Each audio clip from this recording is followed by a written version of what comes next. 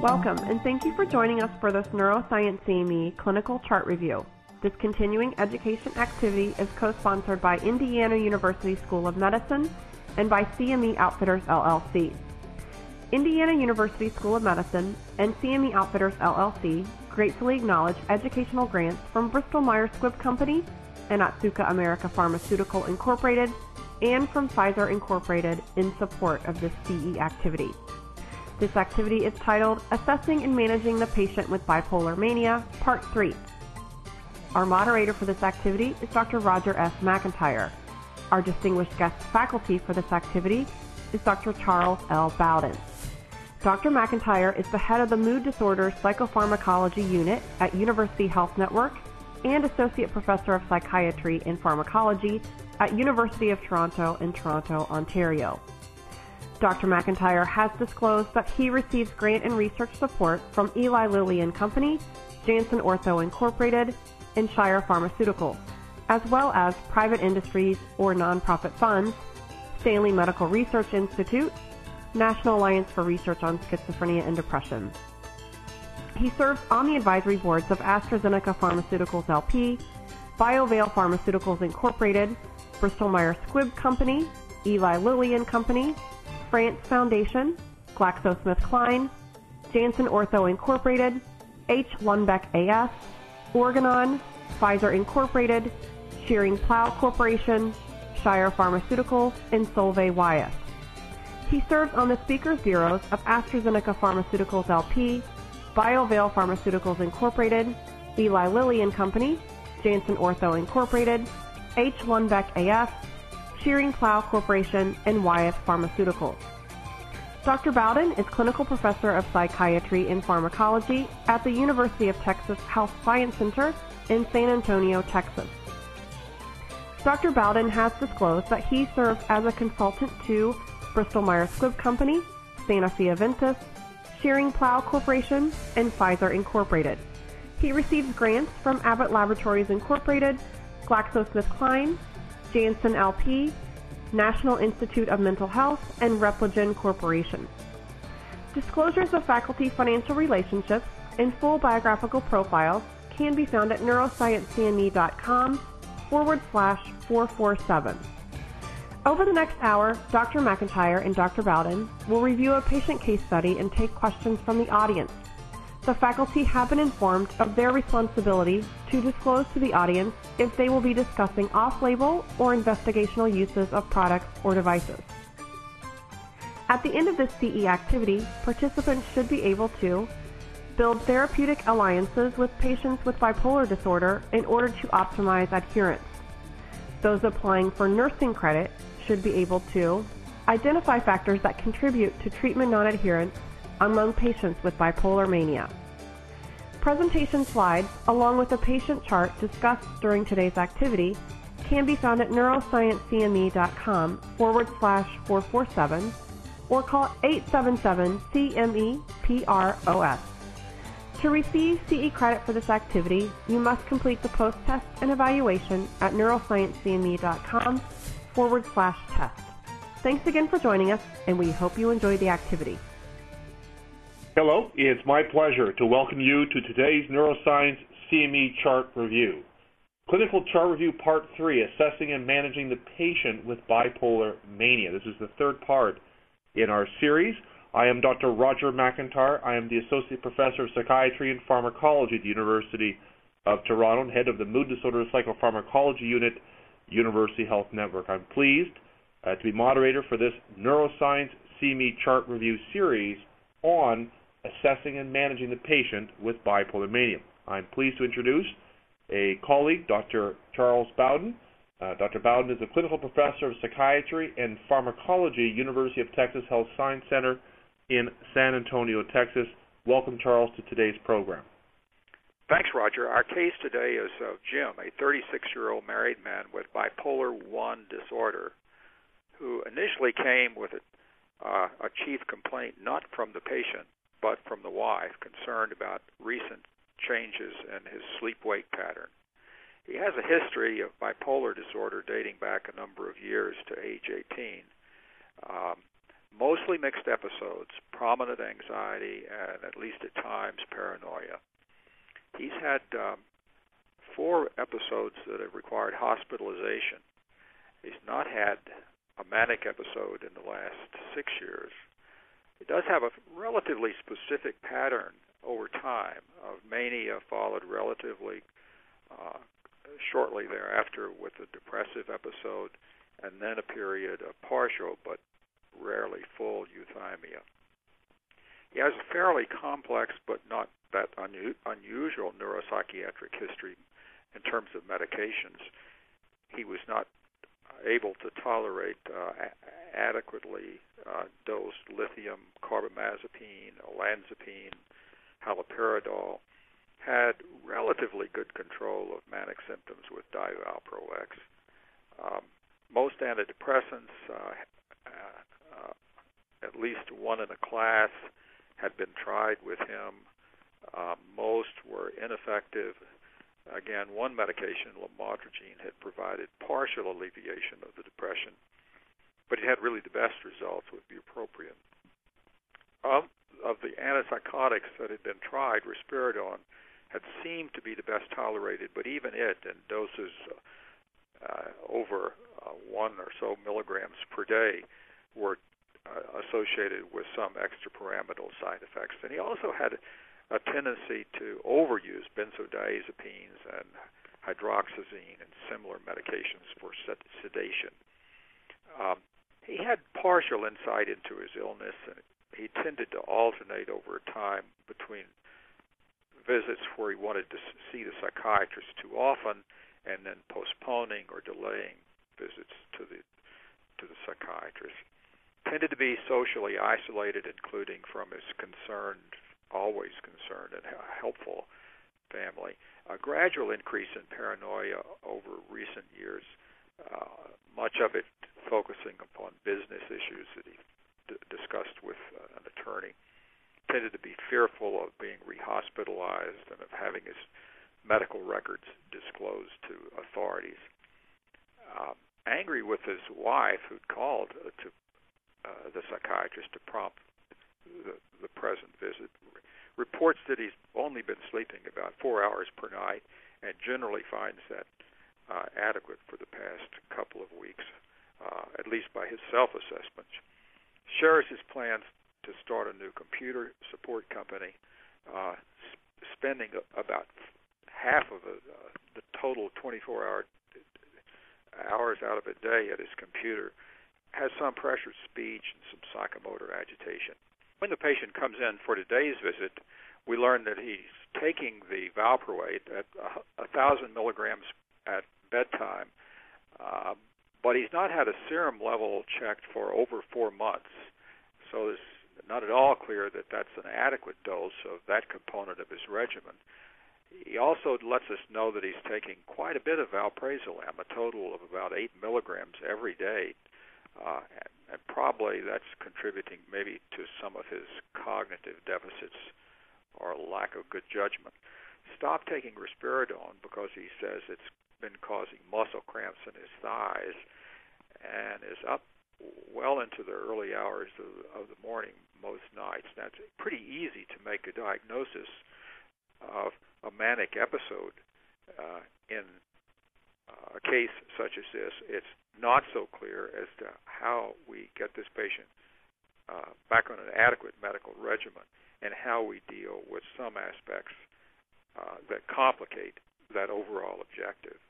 Those are some excellent points, Charles, in terms of the aspects of Jim that immediately jump out at us as foci for clinical concern, and highlighting the issue of adherence. I was particularly struck by his lack of insight or partial lack of insight in some ways, and also struck by the polypharmacy, the multi-medications that he's taken with a history of non-adherence. And certainly my experiences as a clinician that non-adherence due to side effects is a wonderful way to turn patients off medications for a very long time.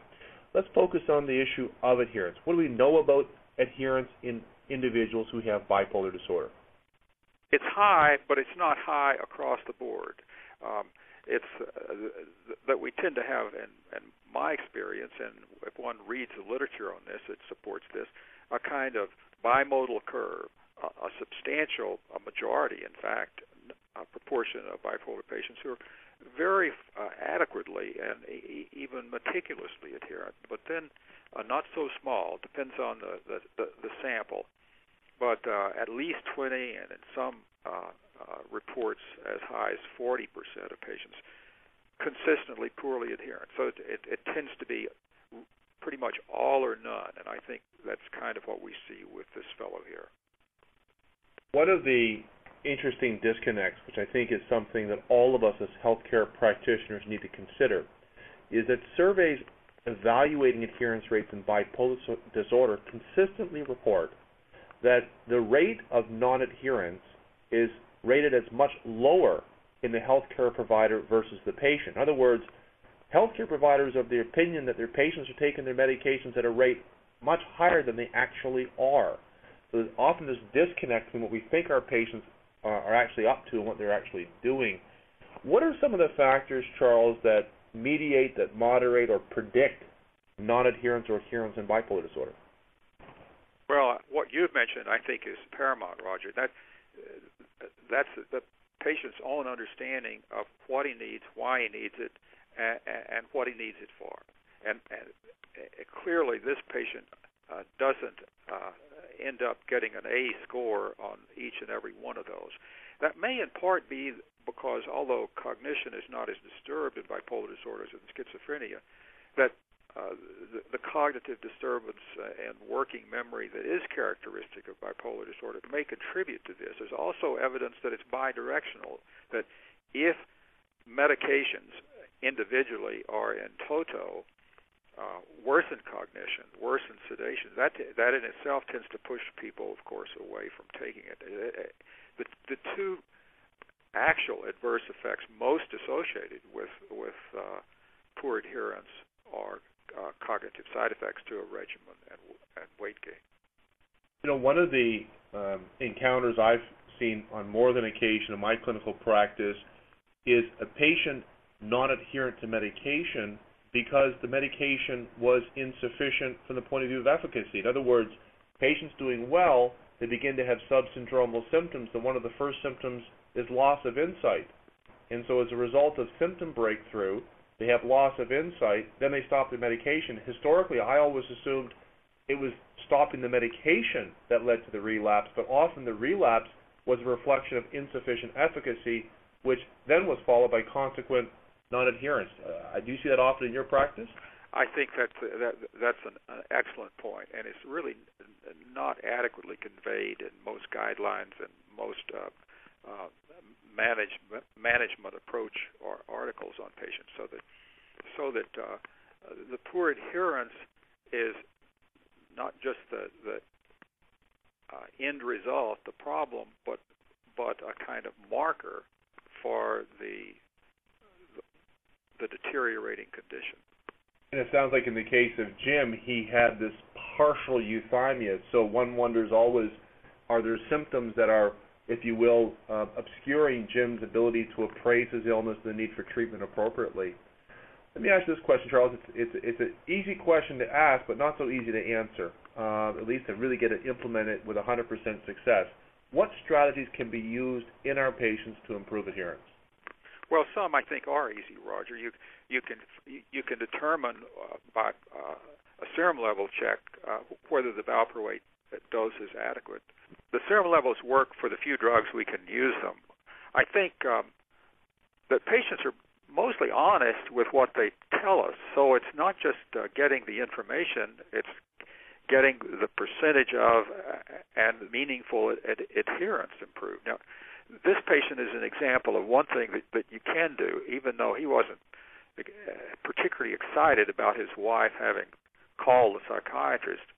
He clearly has, in this instance, a spouse who knows about his condition, is sensitive to some of the manifestations of poor control. So to the degree I think that we can involve significant others in the patient's management, that's really very helpful, because they see the patient every day. Even if we have this patient in weekly counseling, the counselor's not there all the time. So I think involving significant others in poorly adherent patients is a real plus, and that involvement, I think, needless to say, but I'll say it anyway, also extends to joining the patient for at least some visits in the doctor's office. Those are some excellent points. There is an academic literature, and I preface academic because I work in an academic center, and we don't have the resources to implement some of the suggestions that come out of academic research. One of being, there's a collaborative care model that would suggest that having, for example, a nurse involved or another allied healthcare professional involved, reaching out to the patient through phone or email just to touch base, see how things are going. And something as simple as that, and obviously very cost-effective, seems to have a beneficial effect on adherence in bipolar disorder. Frankly, I don't have the privilege of having such a resource, but I know some folks do have that resource, and I think that one should not underestimate the effect size of these relatively benign interventions. I'm fairly confident that many of the participants in today's program have patients in their practice who they've seen improve substantially with medication, only to watch the patient stop the medication, followed by relapse or deterioration. And this terrible and vicious cycle we so often see in our patients leaves us often frustrated, leaves families frustrated. Particularly the patient says to us, I don't need the medication, I'm fine.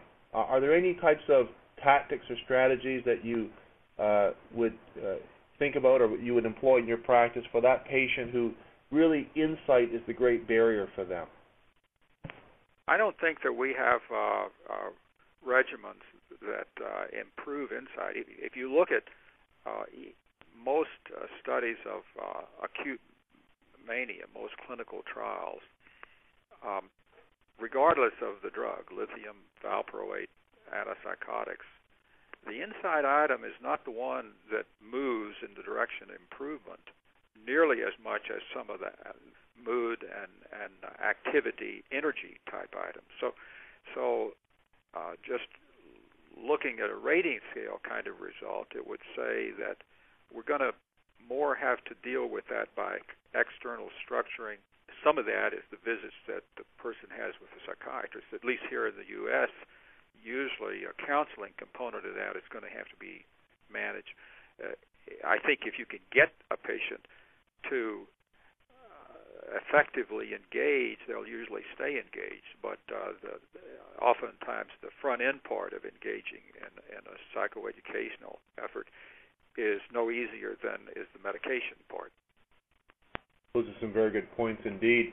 I'm glad you raised the issue about measurement. In our previous issue of the Journal Club, we did speak about measurement-based care in bipolar disorder, and I certainly have found that when I include systematic measures of symptoms, of side effects, and also checking in with patients about adherence not only to the medication, but adherence to their psychotherapy, I've often found that patients see that as a reminder, they see that as a psychoeducation, and for me it's a reminder always to be engaging the patient around aspects of non-adherence, probably one of the major modifiable deficiencies we have in managing our patients. Well, Charles, our time has gone by very quickly in discussing and sharing the case of Jim. I want to thank you for sharing your insights with us today. You certainly have answered the questions that I have at this point. I'd now like to open our lines to our listeners and provide them the opportunity to ask Dr. Charles Bowden questions pertaining to Jim, non-adherence, and the management of bipolar disorder. While we're waiting to take our audience questions, I just want to remind you that there are additional online resources at www.neuroscienceCME.com. At the conclusion of our session today, our Q&A session, you will be automatically redirected to this site. Again, www.neuroscienceCME.com. I would encourage you to take advantage of this evidence-based resource. Charles, we have a lot of questions, and I think that it really speaks to the resonance that the case of Jim has in it, and I thank you for the case. What I'm going to do, I'm going to now go to our web, and I'm going to begin some of the questions here, and in no order of priority, I'm just going to take them as they come at me here. Do we, in fact, have any evidence, this is a timely question, given the high rate of use of illegal substances in people who have bipolar disorder. Is there any research, Charles, that speaks to the use of marijuana in bipolar disorder? The provocative part of the question, is there a benefit in marijuana, and is there a harm in using marijuana in bipolar disorder? Unfortunately, if you ask some persons who use marijuana regularly, they'd say they do experience benefit. Mm-hmm. Even interestingly, and I've never seen any studies on this, Roger, I've had patients tell me that they feel something akin to a stimulant, a dextroamphetamine effect, mm-hmm. that their disorganized, poorly structured thinking actually improves. Now, that's only anecdotal, but that would cause the patient, in terms of a kind of Pavlovian response, to want to return to the marijuana. On the other hand, where we do have evidence, it's not specifically in bipolar disorder to my knowledge, but I'm sure that it applies in bipolar disorder, is the adverse impact of marijuana on sleep. And sleep is more than just 8 hours of being kind of unconscious. Lots of things go on in sleep. We dream. Our brain is a kind of constellation of manufacturing plants that make most of the neurochemicals that are the drugs that we use. In fact, they're trying to either enhance or moderate, and if the production is excessive. And sleep studies clearly show that it's not only marijuana, but certainly marijuana as much so as alcohol, that the efficiency of sleep is very much disrupted. Now, that may seem paradoxical, and that marijuana can create a sense of sleepiness.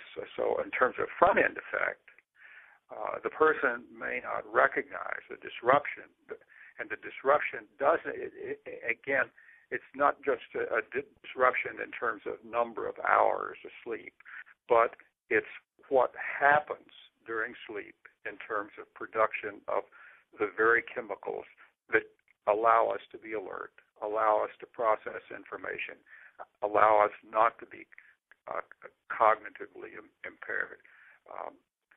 It's one of the reasons that there's a disconnect between a kind of liberalization, even amongst many conservative persons outside medical fields, and a relatively consistent across the board, not just for bipolar disorder, clinician and investigator professional recognition of substantial harm from the use of marijuana. It's an excellent point. It puts me in mind of the use of alcohol. There's no question that alcohol will increase the number of hours a person is sleeping, but the effect on the sleep EEG, the polysomnography scan, is certainly adverse. And so I think that there's a number of suggested benefits only to be belied by the really the adversity of using these types of treatments. It's an interesting one just to build on, because we have evidence now emerging that the cannabinoid receptors play a critical role not only in mood regulation, but also in modulating immune systems, perhaps even the cortisol stress axis. And I think that the cannabinoid receptor is an area that's receiving a lot of attention in various scientific circles, and we're going to hear more about it. But for now, the evidence is stacked pretty much in favor of the adversity that's imparted by marijuana in bipolar patients. Here's a common situation, Charles. As you know, we often see people with bipolar disorder who complain bitterly of neurocognitive deficits. And it's well established that the neurocognitive deficits in someone who has bipolar disorder may persist into the so-called well interval, the so-called asymptomatic interval. Do you have any treatments that you think about during this maintenance phase for the cognitive deficits, people who are asymptomatic? And I use that somewhat hesitantly, because I think cognitive deficits are part of the illness. But for now, they're not manic, they're not depressed, they're complaining and or they exhibit cognitive deficits during the maintenance phase. Any treatments that you find are helpful? Well, I appreciate the question on the one hand. I kind of wish you hadn't asked it on the other because it's not a simple answer, Roger. I try to tease apart what the person is complaining about. Is it memory, and is that because of sedative effects of a drug? Is it memory? And patients oftentimes focus on memory. They're not going to come and say to you, "Doctor, I'm having problems with executive function impairment." Is it memory that's a consequence of high levels of anxiety, fearfulness, and especially fearfulness in a social situation? I think there are different strategies for those. If it's a kind of distractibility that in rating scales that we would also rate as pressured speech, rapid thoughts, racing thoughts, I think that responds to mood stabilizers, perhaps actually better to traditional mood stabilizers, lithium valproate, than to other mood stabilizers. If it has to do with anxiety, I think we have less evidence-based treatments. But I try to address anxiety because I think anxiety contributes to distractibility. It causes a person not to stay on track. I'm not a fan of benzodiazepines because I think they have some of the downstream adverse effects on cognition. Well, we know that. So I try to limit patients' use of anxiety. You'll often see patients who will say, "I'm anxious, and I can't really think straight. I'm taking a substantial dose of a benzodiazepine. Therefore, give me more benzodiazepine because I'm anxious and I can't think straight." So the patient asks for more of or uses on his own of a drug that's actually contributing to the problem. So I try to remove, in the case of benzodiazepines or other sedative agents, and sometimes sedative properties are associated with some drugs in a class and not others. We see more sedation, for example, with quetiapine and olanzapine and consequent cognitive problems in terms of that than we would, if at all, with ziprasidone or aripiprazole. That's a helpful way to think about it. As you were speaking about the various treatments, I couldn't agree more. I began to think about a modality that was reported on a couple of months ago in the Archives of General Psychiatry, and that's the modality of exercise therapy. There was a fabulous paper published 2 months ago where, again, it was not in bipolar disorder, so that's an important preface. Individuals with schizophrenia, obviously a condition characterized by severe neurocognitive deficits, and they were subjected to a regimen of exercise for 12 weeks. It was a very scheduled, it was a well, if you will, it was an intense aerobic exercise program.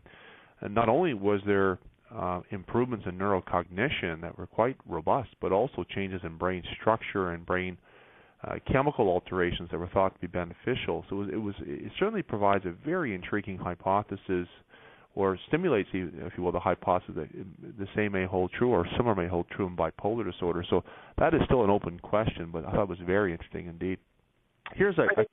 I think it's more than an hypothesis, Roger, because there's substantial evidence that exercise really helps. If exercise helps, probably also adequacy of sleep helps. So even if the evidence is not specifically in patients such as in this case, those are good strategies.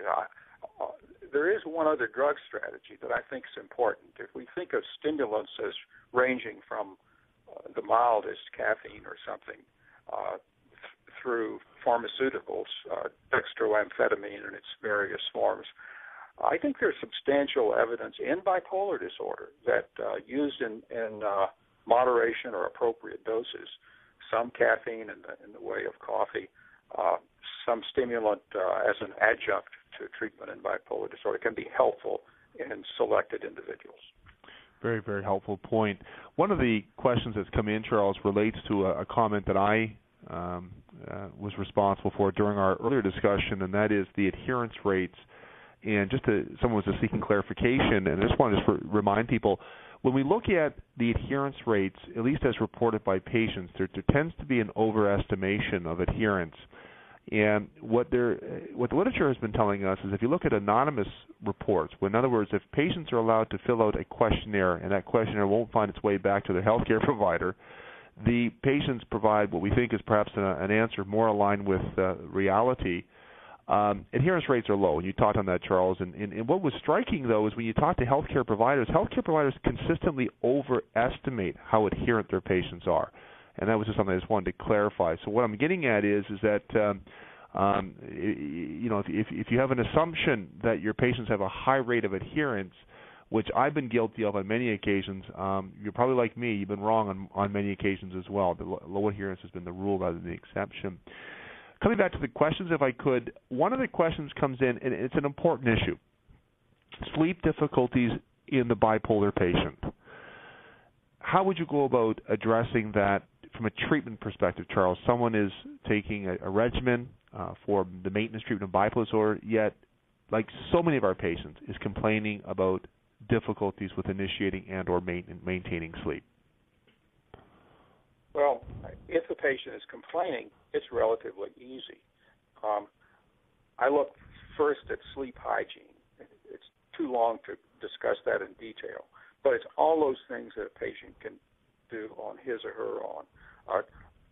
An absolutely dark environment in which to sleep, recognizing that the bipolar patient is likely to be one of the owls rather than one of the larks of the world, and feel quite comfortable with staying up to 1, 2, 3 a.m. and then staying in bed, work and other responsibilities allowing to 8, 9, 10 in the morning.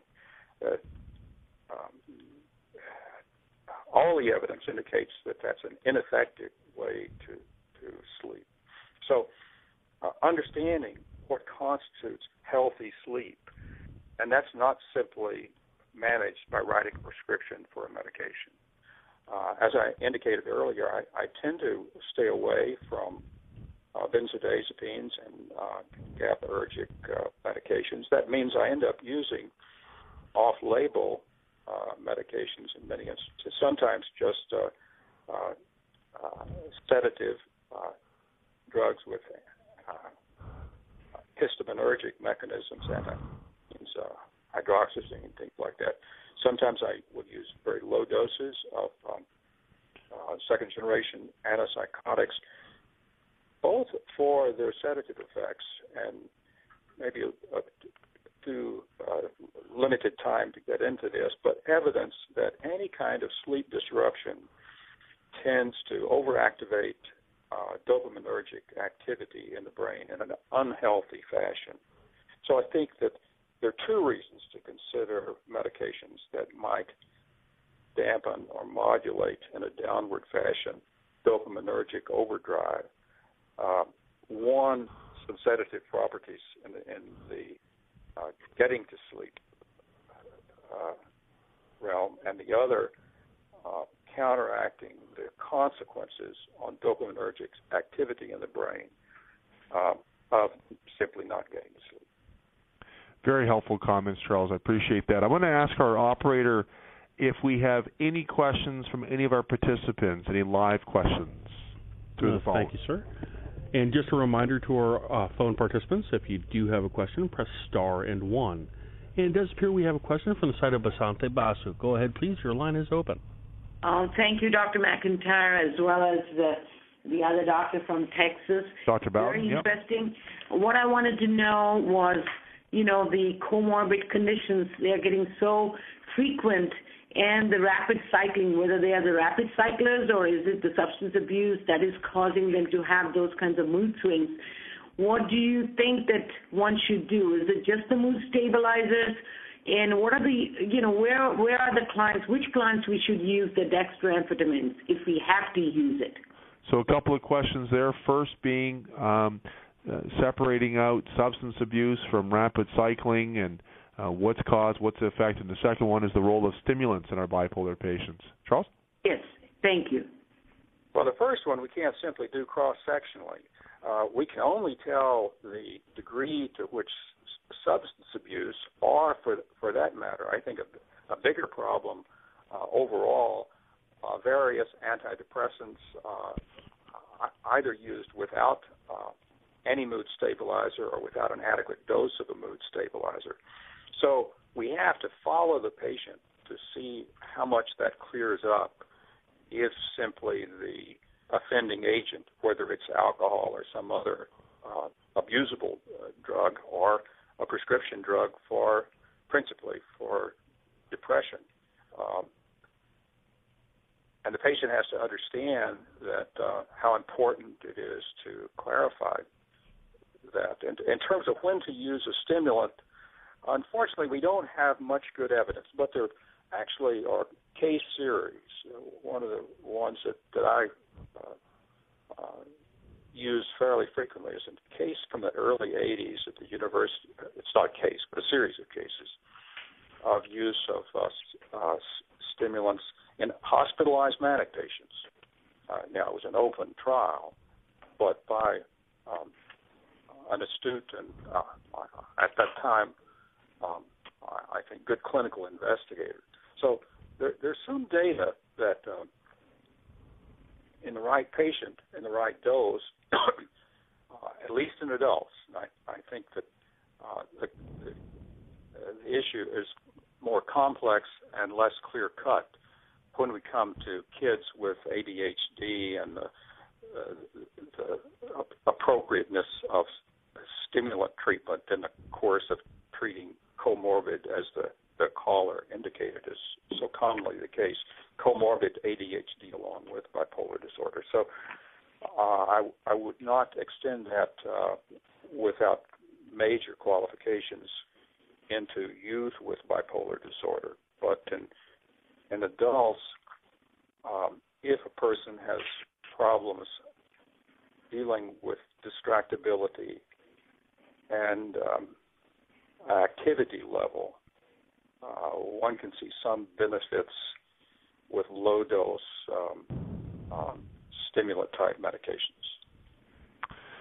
Very helpful indeed. One of the experiences I've had is the usage of stimulants in bipolar patients, and my experience would be, in many ways, resonate with some others, and certainly some of the published literature on this, and that is if we are able to bring some element of stability to the bipolar component and then use a stimulant thereafter, one finds oneself in less hazardous situations. In other words, trying to get some of obviously the mania under control and some of the mixed features under control.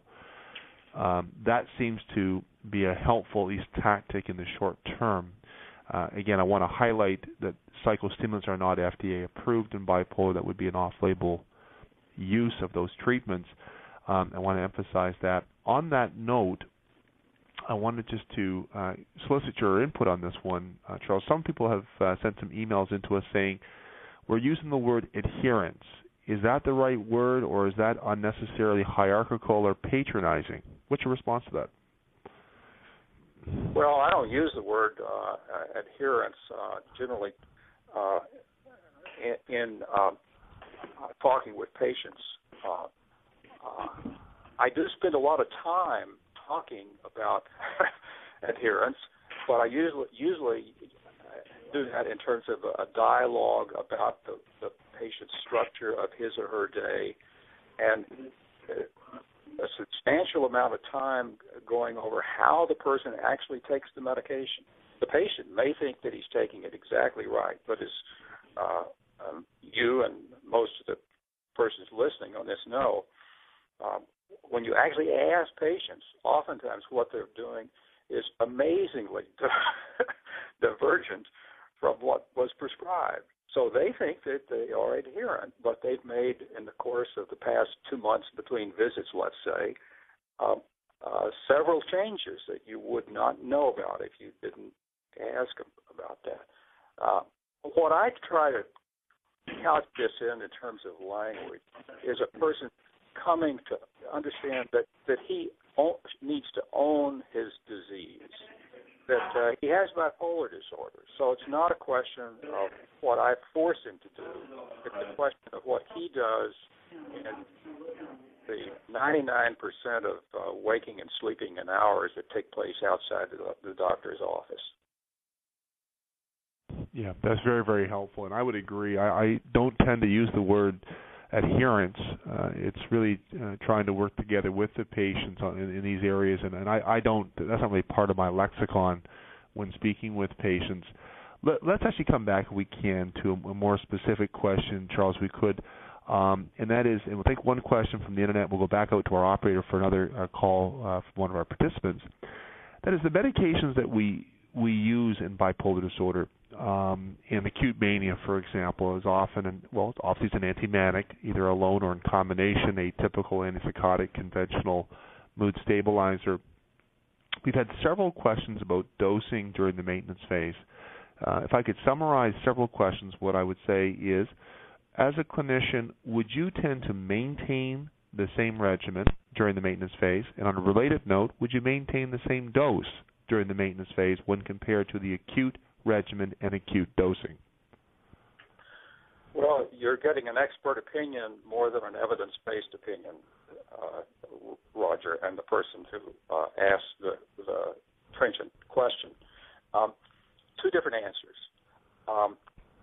I think, actually, this is relatively evidence-based. If we simply look at the data from practice, it's not just acutely manic patients who are treated with more than one agent. Depends on, again, the sample source. But in most studies, even long-term, even in circumstances of evidence-based, high-quality care, for example, the NIMH-funded STEP bipolar disorder program, the average patient is on at least 3 medications. So the answer to whether I would end up with a monotherapy regimen in most instances in maintenance is clearly no. Now,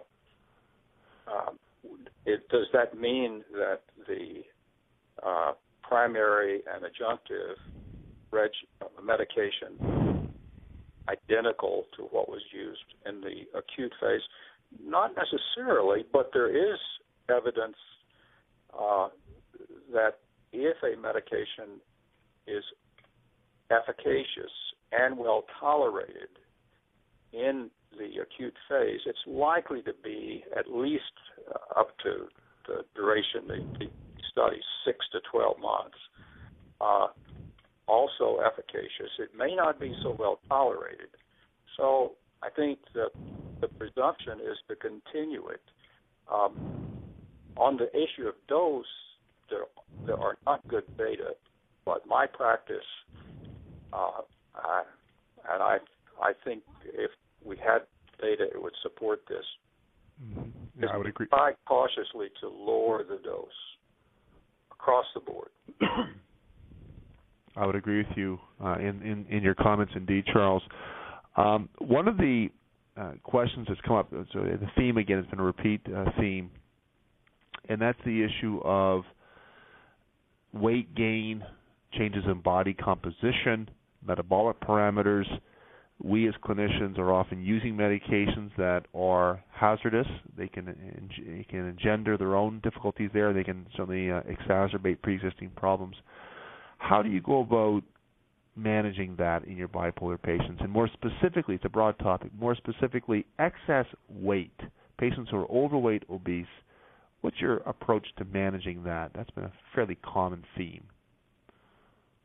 Well, it's to treat it seriously, Roger. Not to rationalize it as a small price to pay for not being manic a quarter of the time. The consequences on general health and on any major life-shortening kind of bodily systems are so great that I don't think we can justify continuing any regimen that's associated with problems in those areas. The there are a substantial number of medications by different medications, even, for example, serotonin reuptake inhibitors that are associated with weight increase. So we want to stay away from medications that in any individual patient are causing weight gain. And maybe the first thing to do is to see if a lower dose will work. I think with some medications, with lithium and valproate, there's evidence that lower doses will be associated with less weight gain. That's not so clear with the pene type drugs, olanzapine, quetiapine. There is evidence that some patients actually lose weight, especially if they're initially have elevated BMI scores, taking lamotrigine. And there's some evidence from ziprasidone studies, adjunctive to lithium or valproate, that patients actually lost a little bit of weight with that particular SGA. Yeah, I want to pick up on that if I can, Charles. I think that the days are long gone where we can, for reasons maybe for convenience or other reasons, not attend to those matters of our patients. The physical health matters clearly carry with them their own risks, and they also have a bidirectional relationship with bipolar disorder. For example, there's emerging evidence that if you are someone who's overweight or obese, or to extend that further, you have diabetes or metabolic syndrome, as so many of our patients do, the rate's much higher than the general population, your course, your outcome may be less favorable when compared to a person with bipolar who is not in that category. So I think as we're talking about long-term outcome, adherence, getting the treatments right, we need to alter those factors, those variables that are modifiable, and these are one of the modifiable factors. To our operator, any questions from any of our participants via the telephone? Yes, sir. We now have a question from the side of Jay Thompson in Los Angeles. Go ahead, please. Do you have any specific parameters? We talk about exercise in general. We talk about various things in general. What are specific as far as trying to reduce, I guess, the mania portion of bipolar mania? I mean, how long should these patients, if they're in fairly decent physical health, be exercising, and what should they be doing? Good question. Charles, your thoughts? I don't think there's any good evidence on this. If you look at the literature, just in terms of the impact of exercise on weight, there's not a one-to-one relationship in terms of how people exercise. In some ways, exercise more is a reminder of a healthy lifestyle overall. So even if the exercise per se is not resulting in burning off calories, it still has a useful role. It puts the patient, as long as it's not too closely tied to the hour of bedtime, in an exercise-induced tiredness and a more somnolent seeking mode. So that's useful. Also, the exercise then contributes to better sleep at night. And there are some recent studies, not in bipolar individuals, but there's no reason to think they would not apply. The effectiveness of sleep not only helps those of us listening to this who treat bipolar patients, but it helps other individuals. That inadequate sleep is associated with proneness to weight gain, probably again because that brain is not making the appropriate functional levels of noradrenergic and dopaminergic substances to keep the person active and calorie burning during the day. So the specifics, I think, it varies so much. You can't tell. I have one patient who runs between 50 and 75 miles every week, and he views his health, overall positive mental health, as sort of directly proportional to that. So for him, that's really great. And the guy is over 60, but it would be foolish for me to try to, with this one patient. Okay, let me ask you a question, because what I'm trying to do is to get some. One of the criticisms of a lot of psychiatry in many instances is that there are no specifics.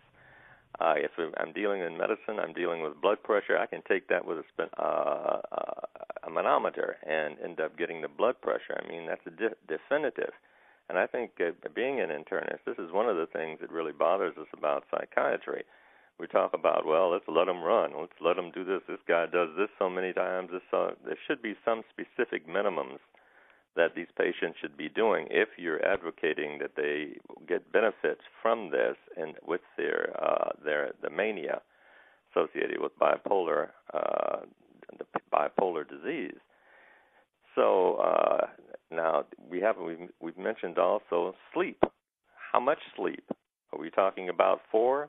I was at a conference where they had physicians out here in the Biltmore Hotel and what have you, and they asked the audience, how many hours of sleep do you average get? These are 500 physicians, and about 2 people raised their hands when they said 8 hours. At 6 hours, there are more. At 4 hours, there are the most, and what have you. I mean, how many hours do you think a patient with bipolar mania, where you're trying to utilize sleep as a restful state to stabilize them hormonally or medically, how many hours should they be getting?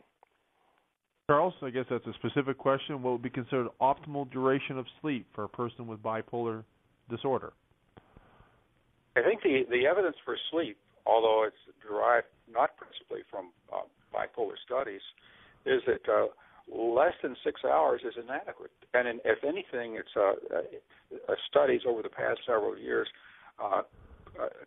strongly suggest, and this is across age spectra, that most persons should be receiving 7 hours. But it's both that amount, and as I indicated, when that occurs, that it needs to occur in the dark when the sun is not up.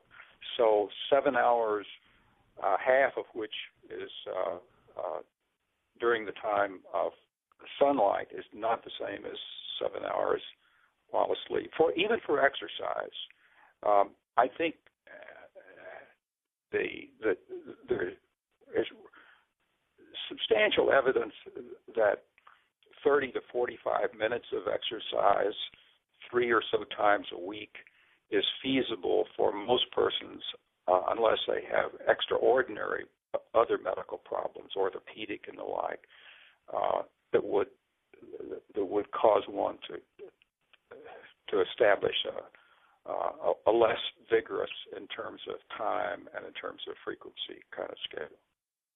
We're going to move back to the web now for some more questions. I'm just going to follow up, and this is a reminder in response to our colleague who just had that comment. Keep in mind that our patients with bipolar disorder are no different than patients who are obese or diabetic from the point of view of recommendations. The American Diabetes, American Obesity Association, many organizations have guidelines as to how much, how little people should be exercising.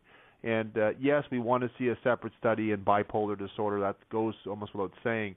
But until that's done, there's no reason why what's good for the general population wouldn't be good for someone with bipolar. So there are recommendations out there from other professional organizations that would apply to people with bipolar disorder. And in fact, given the overweight, obesity, metabolic syndrome, diabetes rates in bipolar, they are in many ways an at-risk group and should be stratified in that way.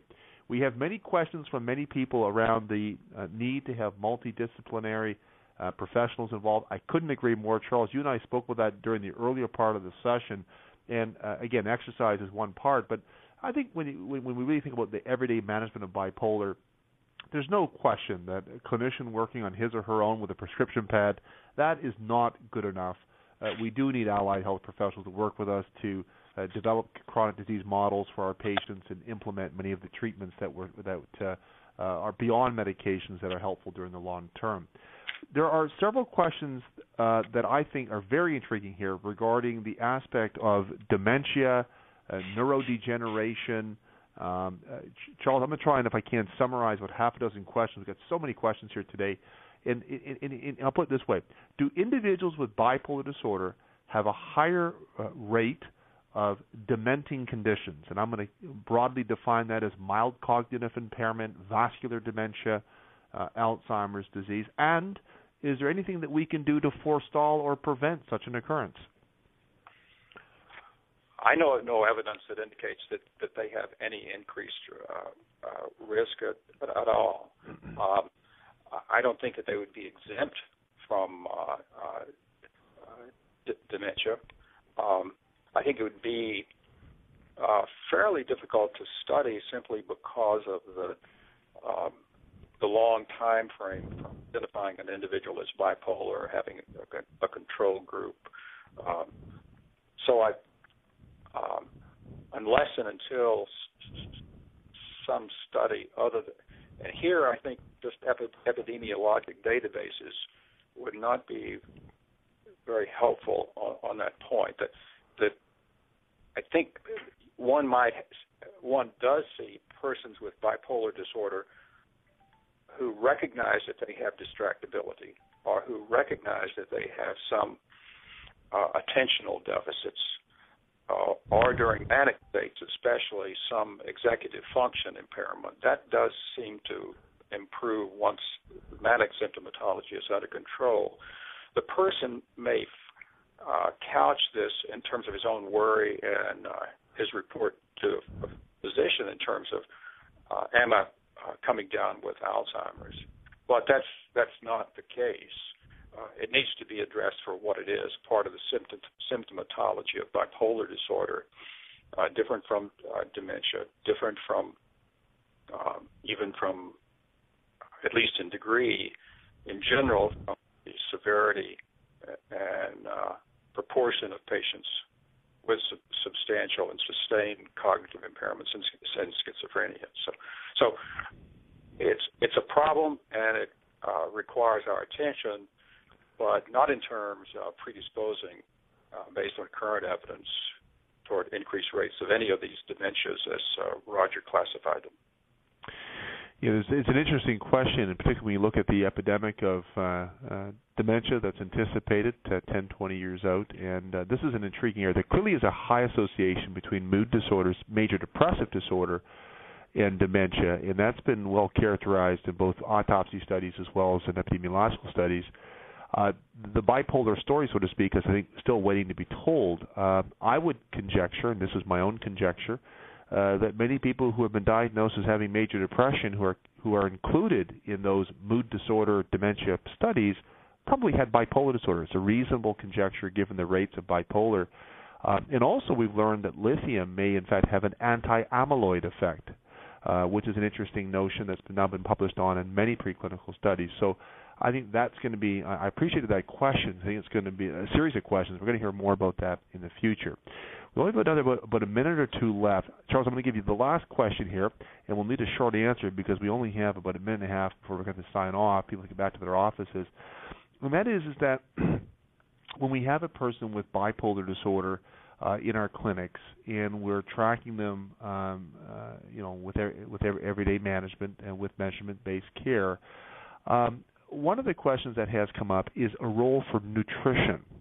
Again, this is a theme of we've been speaking to, that's physical aspects of our patients.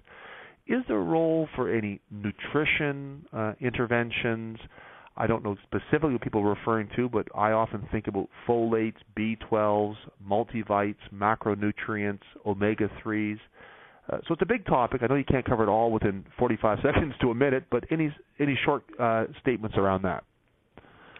I think that, in general, with bipolar disorder, one wants to avoid anything that exacerbates all the inherent affective instability in patients. And diets high in fructose, simple sugars, are likely to cause larger fluctuations in glucose metabolism, for example. In terms of the specific possible positives of the omega-3s, B vitamins, in general, those studies with omega-3 show that you just don't get enough brain penetrance, or at least that's a mechanistic explanation of why the studies have not shown any benefit. They don't show harm for those in terms of CNS function. They are beneficial, I think, in terms of cardiovascular system function, but not in terms of CNS based on current data. Charles, thank you very much for your response not only to that question, but to the barrage of questions. We have a torrent of questions from folks, and I think it really speaks to what we're looking for. That's real-world responses, real-world questions coming up here.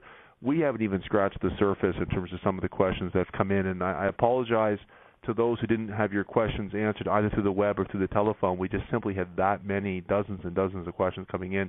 Charles, thanks for joining me today. I really appreciate it. I really appreciate your insights, helping us translate this evidence into the improvement in practice. And also thanks to all of our audience for joining us today. If you're not able to get your question answered, so many of you were not able to, please send us an email to questions@cmeoutfitters.com. Send us the question within the next 14 days. Dr. Bowden and I will try to answer the questions online if we can, and we will post the responses at www.neuroscienceCME.com/446. I'm Dr. Roger McIntyre, thanking you for taking the time to join us today. I hope you are able to incorporate the evidence that we've shared with you into your practice to improve the care of your patients. Thank you.